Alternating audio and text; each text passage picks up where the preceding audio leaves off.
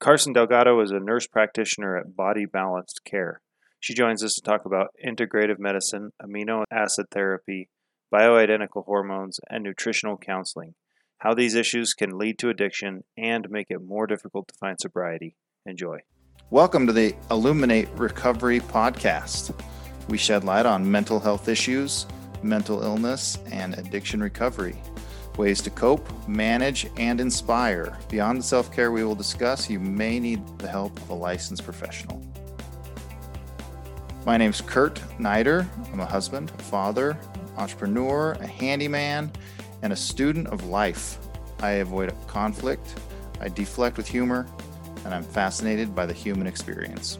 And I'm Shelley Mangum. I am a clinical mental health counselor, and my favorite role of all times is grandma. I am a seeker of truth, and I feel like life should be approached with tremendous curiosity. I ask the dumb questions. I fill in the gaps. We are so excited today to have Karsen Delgado with us. Karsen is from Body Balanced Care. And she's been working in the substance abuse and mental health industry for quite some time. Karsen, thanks for joining us today. Oh, thank you, Shelley. It's such a pleasure to be here. Thank you. Well, it's fun, and we've worked a little bit together in the past, and so we know each other just a little bit. But maybe give some background to the listeners as to how you ended up in this field. Maybe what drove you and what got you here, and a little bit about your background. Okay, thank you. Yeah, so I graduated in 2008 with my degree in family practice, and it was all allopathic medicine. That was all that I ever knew. So then I worked 5 years in a clinic, a family health center, and I just found that I was writing prescriptions, like 5 prescriptions on average per patient, and then they would come back and have side effects, and I would write more prescriptions, and I just felt that that wasn't the way I wanted to hone in my care and my practice. I wanted to really try to get to the root of the matter. So I began to have a passion for mental health and wellness, having dealt with some postpartum issues myself, and I started to look into integrative ways, alternative therapies to help with the mood and the challenges that people face. And then I launched my own practice in 2012, Body Balanced Care, and I work with hormone imbalances, thyroid dysfunction, mental health, and mood disorders. And I really just try to get to the root of the issue and help support people so that they can feel their best. And it's been really rewarding. Jared Casey, he approached me a few years ago and discussed his need for a medical director for I Am Recovery. And I just loved the whole, plan that he had and what he wanted to do with the patients that were dealing with addiction. And so I said, absolutely, of course. I jumped on board, and I've been serving as a medical director there for the last few years, and it's been very rewarding.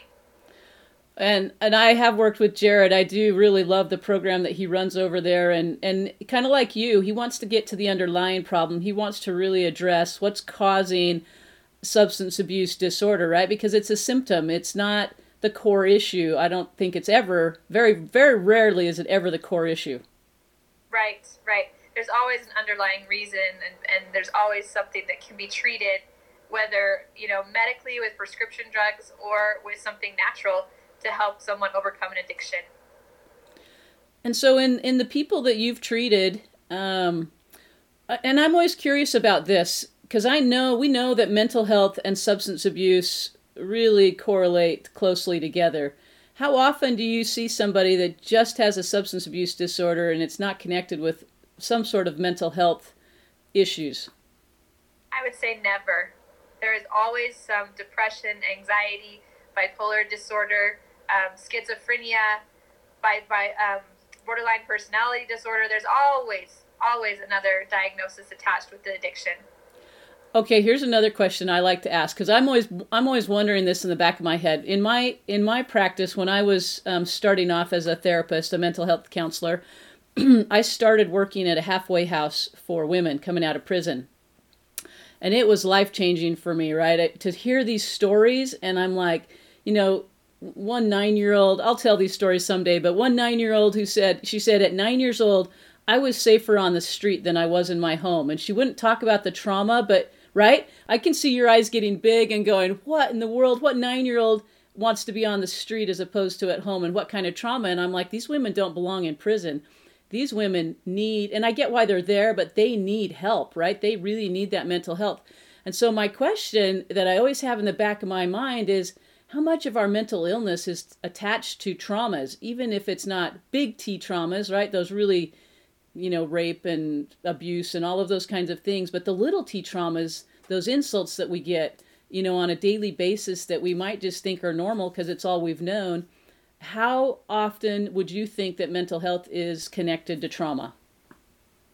I would say almost always. And I believe that it's learned, like, the behavior at a very young age. If you come from a family with addictions, then your environment to help you learn coping skills and mechanisms to deal with stress and, self-worth and identity, those go by the wayside. And then you are more prone to having an addiction yourself as you get older, and you're exposed to these little and big traumas because you don't know how to handle it. You don't know how to cope with the scale of what has happened to you. Yeah, and it's so true. And so talk a little bit about how you approach treatment with clients that's not, and granted, I know insurance companies, they want to see us give medications, right? These clients have high acuity sometimes, and they need to sleep. They need to, have less depression, less anxiety. They need to be able to manage some of that, maybe with medication for a while, so that they can actually go in and do their work. What's your approach, and how do you manage some of these symptoms that you see people coming in with? So I meet them where they're at. I'm a big believer in you've got to meet them where they're at, what they can do, and what they're able to do financially as well.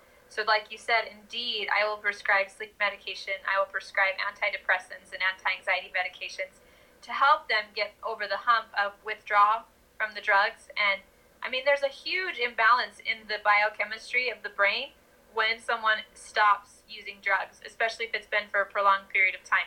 You're going to have low dopamine levels. You're going to have increased adrenaline. You're going to have drops in serotonin. And so a lot of times there's a deficiency of GABA. So I'll treat them, symptomatically with the medications. And then as they're able, they start to have a job that they're holding down. They're able to have an income, and they can afford a little bit more as far as supplements go. Then we can approach things from the root cause of the issue. So, for example, a lot of alcoholics, they're drinking because there's a GABA deficiency in the brain, and the alcohol temporarily affects that imbalance for the benefit. So what I try to do is put them on high doses of GABA. They need significantly more than the average person to rebuild and restore those GABA stores. Somebody who has typically been taking a lot of Xanax and alprazolam will also have low GABA, so we work to restore those. Methamphetamine use is typically somebody who's low on dopamine. I can't tell you how many patients I've had that come in and they said, as a little boy or little girl, I had ADHD. I was on medications for ADD and ADHD.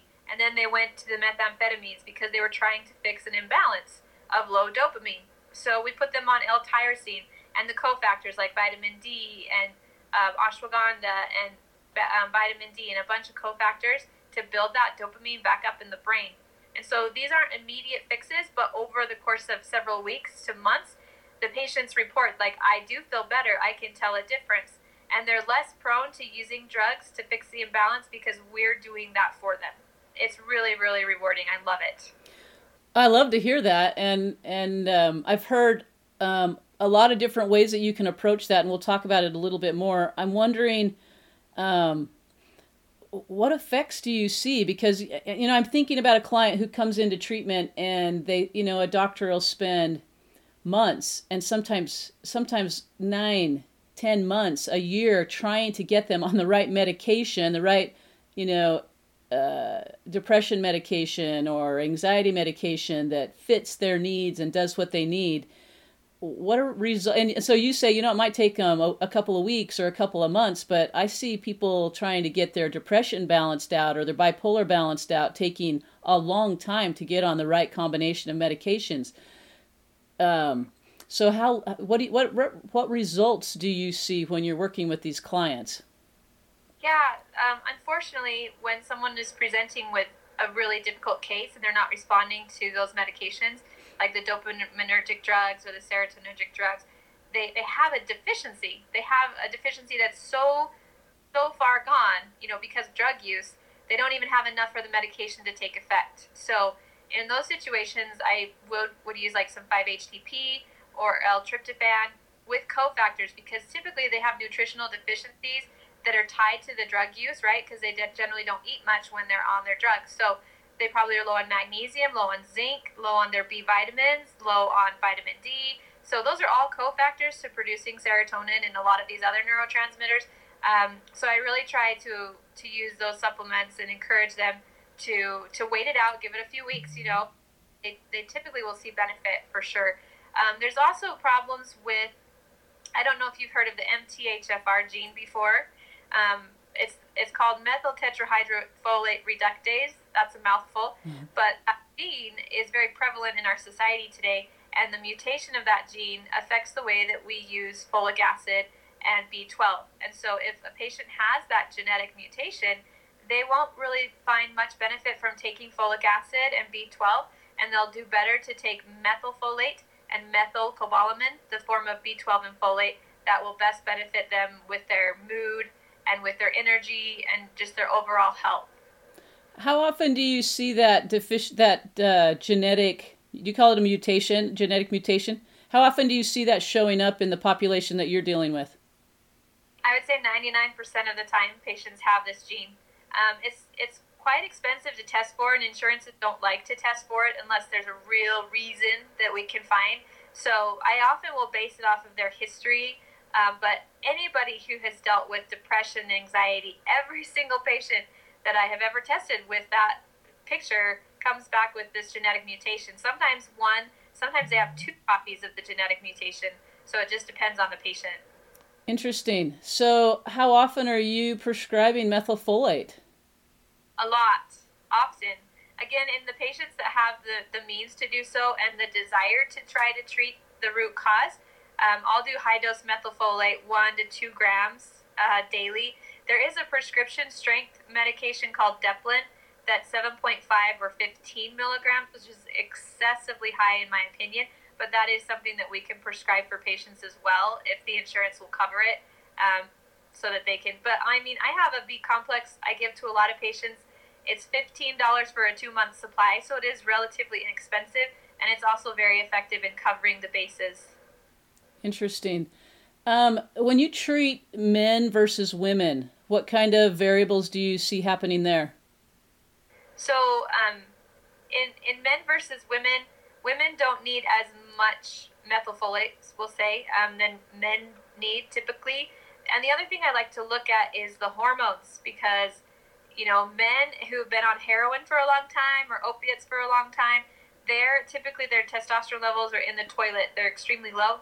And testosterone helps with dopamine in the brain. So they'll become depressed coming off their heroin because now they have no testosterone and they're just depleted of all of those nutrients to build it. So a lot of times I'll test men for their testosterone levels. I'll test their adrenals, like the DHEA hormones, the cortisol levels, to see where those are at, because there's definitely a problem with the adrenals getting fried and just completely depleted because of amphetamine use or stimulants and things like that.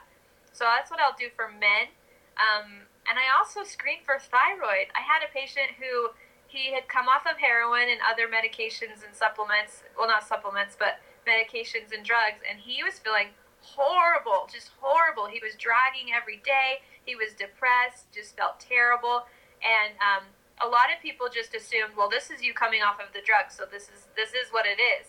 But upon further investigation, he was telling me how his mother had been diagnosed with Hashimoto's thyroiditis. And I said, has anyone ever tested you for that? He said, no. So we did some blood work, and sure as shooting, he was low in a thyroid, and he had Hashimoto's thyroiditis. So we put him on thyroid medication. We put him on, his adrenals were gone, so we put him on adrenal support. And it was just so neat to see he became hopeful. Like, I can feel better. I can actually feel better. This is going to be great. And so it's been really rewarding to kind of follow him and see him improving over time. But yeah, for women, likewise, I'll test their estrogen, their progesterone levels. I'll look at their hormones and their adrenals, because people don't realize this, but hormones are tied to our chemistry in the brain. They're tied to serotonin. They're tied to dopamine. And so if just treating them with the amino acids, like the L-tyrosine and the 5-HTP and cofactors is not enough, then I always will look at the hormones because they're tied to the mood as well. That's fascinating. And I think people, I guess in my head, and this is my own personal opinion, that people generally feel better. And I know there's a stigma in the substance abuse industry of if you're on medications that are helping you, stay sober, then, and different medications than you're talking about, then you're not really sober. And I think that stigma is getting addressed and is becoming less and less. But people seem to do better if they feel like they're on a supplement that their body really needs, as opposed to a medication that's dealing with, an illness, a mental illness of some sort. Would you agree with that? Yeah, and I do love the fact that the natural products work. They really miraculously work. They take time. They'll take longer than just a couple of weeks generally. So, when you want a medication right away to help, I agree, I understand that, and I support patients with that. But getting your body weaned off of those and onto the natural therapies and supporting a deficiency and helping your body to build back up I think it's empowering for patients too, to feel like I'm taking control of my health and I'm actually fixing the problem. I'm helping my body to heal versus I'm just kind of bandaging the problem. And again, with all of your listeners, I don't want them to think I'm against medications, because I have used them and I continue to use them. And sometimes that is the only option that actually works. I understand that. But in a majority of cases, we can use natural therapies to help them wean off the medications and get on the right track for healing overall. Well, and I imagine you probably, and you talk to this, probably get a lot of pushback, maybe from the medical community, that, this is hocus pocus. This is, this is quackery. Because, that's been out there. What is your experience with that? Do you get pushback, and how do you address that? So if I find a provider that is not a believer or doesn't know, that I think the biggest thing is they don't know. When I went to school, I was not taught any of this. I wasn't taught about the cofactors needed to build serotonin and dopamine in the brain. I wasn't taught about the amino acids. I wasn't taught about adrenal function or how the hormones are interplayed with this. So for a lot of them, I just, we have good working relationships. They do what they do best, and then I do what I try to do best. And we work kind of side by side, because I feel like every patient on their healing journey has a path. And for some people, it's going to be medical, like allopathic, right?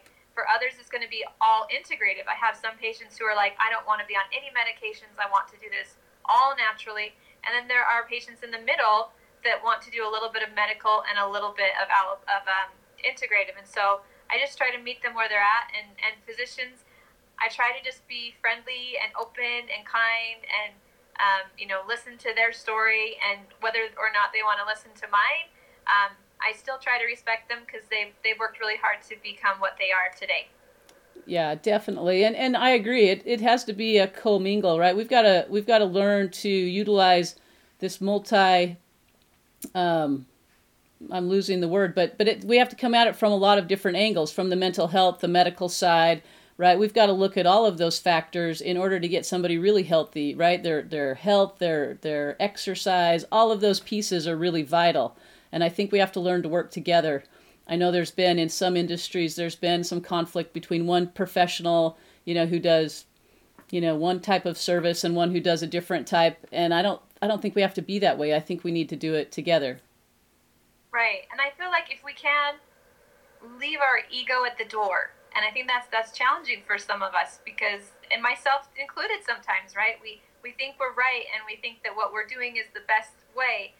But I've been learning, like, the more I meet providers and I hear what they're doing and the different modalities they're using and how creative they are and innovative they're being, I'm just blown away by, we have this incredible, a community of healthcare providers with different talents and abilities and gifts, and we should use it. I think we should just help support each other and use what someone else has. And, if I don't feel qualified or competent enough to treat a person, because they're a difficult case or what we've tried hasn't worked, I am more than willing to send them to another provider who I feel has the qualifications to do so. Yeah, super important to be able to do that because we all have limits, right? It's important as providers to know our limits, know our weak points, and to be able to have other providers that can fill those in. I love that thought.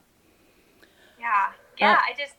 It's exciting. I love the time that we're in because there are so many new modalities that are being developed that I don't have the brain power to know everything about everything.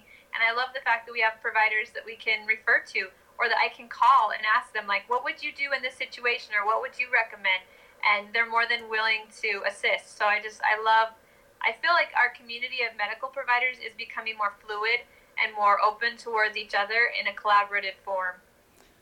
which is what we've been working on that for a long time. And I think it's, like you said, it's an exciting time because I think we're finally kind of getting into that space where we realize this is for the client. We've got to do this for the client. It's the best piece, it's the best for them to coordinate all of these different knowledge bases, right? We're our specialties in different areas. So that's fantastic. I've heard a lot about functional MRIs and using functional, testing like that to see where somebody's, now I might be wrong because this is not my specialty, but to test, looking at their hormones and looking at some different pieces like that and their brain function. How do you determine test-wise, what kind of tests do you rely on to help you hone in on what's going on with somebody? So a lot of it I base on history. So I hear about their history growing up and like how old were they when they started to use. And typically it's in the teenage years. And we always think, oh, it's because the teens are so hard and rough. But that's when hormones are starting. That's when adrenals are starting to shift and they're starting to need that support to help with hormonal balance. And so I ask about their history and I ask about their exposures potentially to things. I ask about, their birth history, like were they born premature or did they have any problems or complications at that point? So history is really big. And then, that kind of helps to guide and their history of drug use and what were their drugs of choice and how long did they use and how heavy was the use, and that kind of thing. And how many treatment programs have they been in? How many times have they tried? And then I'll do lab work. I look at the hormones and the adrenals and all of those things. And then I kind of base it off of the history and the objective data that I have from the lab work, but also intuition. Because sometimes in my gut, I feel like something's missing, or I feel like maybe we need to test something different than I typically do. So it's not always a cookie cutter approach, but trying to use that intuition and knowing like what supplements to recommend or what medications should they try. They've tried X, Y, and Z for sleep and it hasn't worked. So what do we have left and what would be a good choice for them? So I really do try to use intuition based on all of the other data that I gather. I think that's really fun. I know that I'm a fan of Daniel Siegel and Dr. Daniel Siegel, right? And I've heard him share some stories of this inner knowing, right? This intuition like you talk about. And he talks about the gut brain and that we've got all of these neurons firing in our gut and in our heart, and that there's information that's coming from there. And it's not just hocus pocus.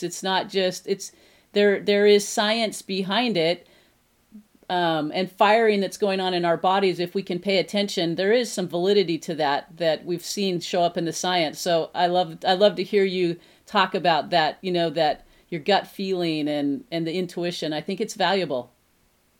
Yeah, and speaking of guts, like most patients who have a history of drug use have really messed up guts. So that's another part of the picture, right? And I'm just getting into that more in depth, but the challenge is you can't have a healthy gut if you don't eat healthy. And so a lot of them are just getting by. A lot of them are just eating what they have available, which is going to be the processed food, the sugars, and things like that. But several of them, many of them, when they're in, a program, they're really trying to make an active effort to eat healthier, more fruits and vegetables, and, avoid caffeine and refined flours and sugars and these kinds of things. And that can transform their gut just by eating differently. I could try to give someone all the probiotics in the world and L-glutamine and all of these things to help their gut to heal. But if they're not willing to make the dietary change, which I know is hard, but it is the most effective way to help the gut to heal. That makes sense because, right, if they're not helping themselves, then all the the nutrients in the world is not going to shift that and turn it around. Yeah, and we talked about that MTHFR gene, that methylation problem, which is essentially breaking down the foods into smaller and smaller and smaller components so that they can be transported to the cells. Well, part of that methylation process happens in the gut, happens in the small intestine. So if they don't have good gut bacteria, or they have an overgrowth of bad bacteria, they've been on antibiotics, many, many times throughout their life, they're going to have more problems with that methylation, that MTHFR gene, than others. Definitely. So I'm curious, talk about some of the successes that you've had. What do you see happening with these people that you're meeting with? So some of the success stories, like I've had that patient that I told you about, the Hashimoto's, who's doing really well right now. And then I've had others that they were on methamphetamines before and tapered off, and they were off of methamphetamines and really, really just struggling with focus and mood and some depression and things like that. So I have a supplement called Balance D, and it's essentially L-tyrosine with the cofactors like N-acetylcysteine and some vitamin C and things to help build that dopamine in the brain. So I started them on that, and they love it. They love it. They say, oh my goodness, this helps me so much. And they take it twice a day, and it's helping them with their focus and concentration instead of being on Adderall, right? Which would be an alternative. So I've seen a lot of benefit with that. And then with anxiety and with sleep. So I've had many patients that I put on the GABA, and I have them do high dose GABA 3 times a day. And that helps their anxiety a lot, and it helps them to sleep deeper at night. So that's been really, really beneficial too, when they come back and they're like, I can think clearly now, and my mind is not racing, and I'm sleeping finally, and my anxiety is down. So it's just really rewarding to see these stories of people who are feeling better, and they do feel more empowered. I've noticed this. They feel more empowered taking a supplement than feeling dependent on a medication, if that makes sense. And there's no problem with either. Like I say, I do prescribe both, but there's just a different feeling when someone is taking a supplement versus a medication. And how long, on most of these supplements, how long do people generally need to be taking them? How long do they need to be on them? So typically it takes 6 months to a year to rebuild serotonin and dopamine stores, as well as GABA. So I will recommend a 6 to 12 month continued administration of the amino acids. The really cool thing is we can track their progress. Another test that I failed to mention is we do urine neurotransmitter testing. So someone does a urine sample at various points throughout the day, and then we send it off to the lab, and it looks at all their neurotransmitter levels, including like glutamate and histamine and the dopamine, serotonin, GABA. And so we can gauge their progress. We can see the deficiencies before treatment, and then we can evaluate after treatment, and they always go up. They always go up normal ranges. Very cool. And it's kind of fun to be able to see that things are shifting, things are changing in the reports and the tests, and that they're feeling better as well. That kind of, that's got to raise their hope levels. Yeah, definitely. Yeah, it's great to see the objective data, but also that subjective report that they're feeling better and they're doing better. So it is really exciting. So what's next on the horizon for you? I heard you say that you're trying to learn more about the gut and some other nutritional pieces. What are you working on next? Yeah, so I'm focusing on the gut and the gut-brain axis and how to help heal a gut that's damaged, right, that has poor bowel motility or like diversity in the gut flora, because there are stool samples that you can send off and look at all the gut flora, like all the different bacteria that are growing and living and thriving in that biome, right? So I'm focusing on that. I'm looking at, I think the dietary piece is so big, and so I'm trying to look into how can I coach my patients and encourage them to make healthier choices with their diet, and help them to be more cognizant of the food that they're eating and what they're putting into their bodies, right? Sometimes I think we are using food as an emotional support, or like to suppress other emotions or feelings that we have. So looking at it more from the perspective, like, how am I going to fuel this body that I've been given, and how can I support it best to help them just to be able to make more beneficial choices for them on a day-to-day basis, without having like an eating disorder or like, going the opposite direction, because we don't want that either. Yeah, definitely. It makes me, you were talking earlier about, helping men make sure that their testosterone and their hormone levels are good, or at an acceptable level, because I know that testosterone, and you can talk about this in a minute, but testosterone levels being really low, what kind of health issues does that cause? So it can cause the depression, it can cause anxiety and sleep challenges. It definitely causes more adipose deposition, so like more fatty tissue of the chest and the gut. Muscle mass will be decreased. Brain fog can also be accompanied by low testosterone levels, low libido, lack of drive, lack of desire, determination to do things. And heart disease. I mean, there's an increased risk of heart attacks and strokes when you have low testosterone. Bone density issues can also accompany low testosterone if it's been a prolonged period of time. So yeah, a host of things. High blood pressure, high cholesterol, all of those things can affect it. Diabetes risk goes up when you have lower testosterone as well. So it's a big deal to get your testosterone levels evaluated. It is a big deal, and I've heard men particularly be concerned that if my testosterone levels are coming up, am I going to be more prone to trading, my substance addiction for sex addiction? Do you hear that? Do men talk to you about that piece? They haven't. I mean, most of the men that I treat have been in a relationship or they're married, and so that hasn't been something that they've enlisted as a concern. But I mean, I guess it could be a potential thing. I know that when dopamine levels have been low for so long and testosterone's been low for so long, the initial treatment phase, men feel like they're waking up, like their mind is more active and they're more alert and they're more focused and they're more energetic and they want to tackle projects and their libido is back, right? But it's kind of an all-encompassing feeling of wellness versus just one focated part of the libido, right, and sexual addiction.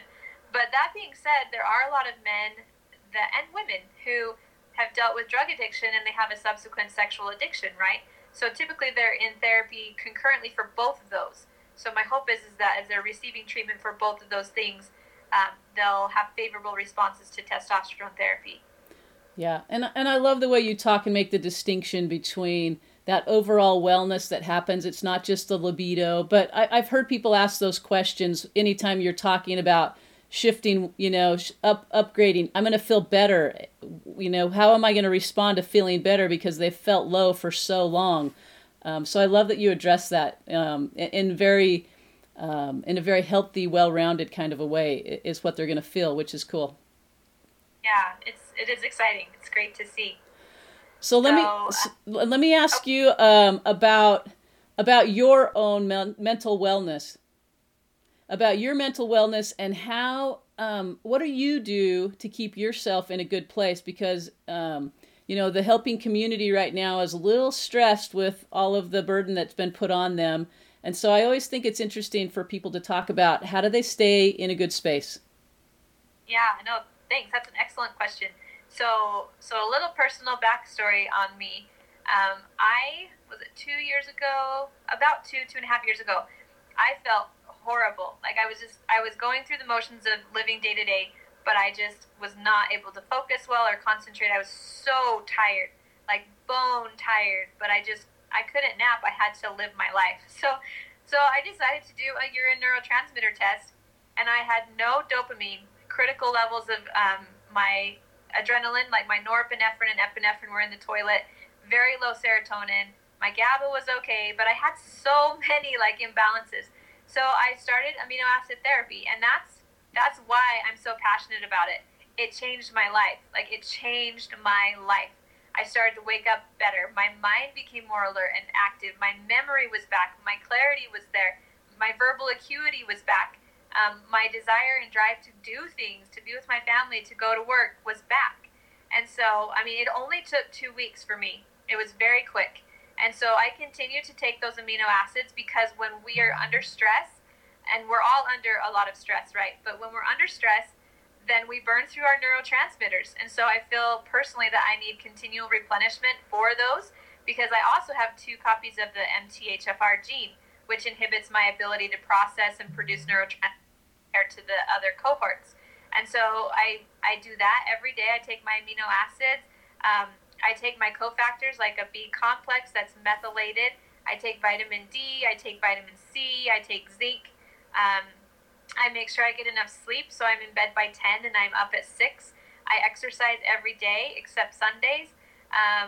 That's when I sleep in and use that time for rest and meditation. I work with my family. I try to continue to have a positive outlook and perspective of things. And I take adrenal supplements, so I take something to support my adrenals every day, my stress glands. So those are some of the things that I do, and sometimes it feels like a mini part-time job. All those things, but it really helps me to be a better and more effective provider, which is important to me because I really want to be able to dedicate my heart and soul to my patients and to everyone that I meet. Super inspiring, Karsen. I love what you bring to the table and your expertise. One other question that I have is, I suspect that there's going to be a lot of listeners that want to reach out to you, that want to take advantage of your expertise and what you know, and because they're like, they're probably asking themselves, I'm feeling a little bit stressed. I'm feeling a little bit like I'm struggling or tired, and they're going to want to reach out. What's the best way for them to find you? So they can go to my website. It's www.bodybalancedcare.com, and that's with an ED on the end. And also my secretary, Corey, has a direct line at 801-224-3031.